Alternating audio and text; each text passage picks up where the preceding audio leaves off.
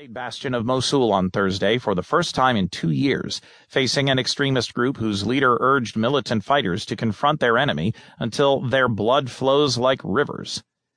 Iraqi special forces pushed into the city's less populated eastern outskirts to gain a foothold before pressing on to the urban sections less than a mile away, where the bulk of more than 1 million people are trapped.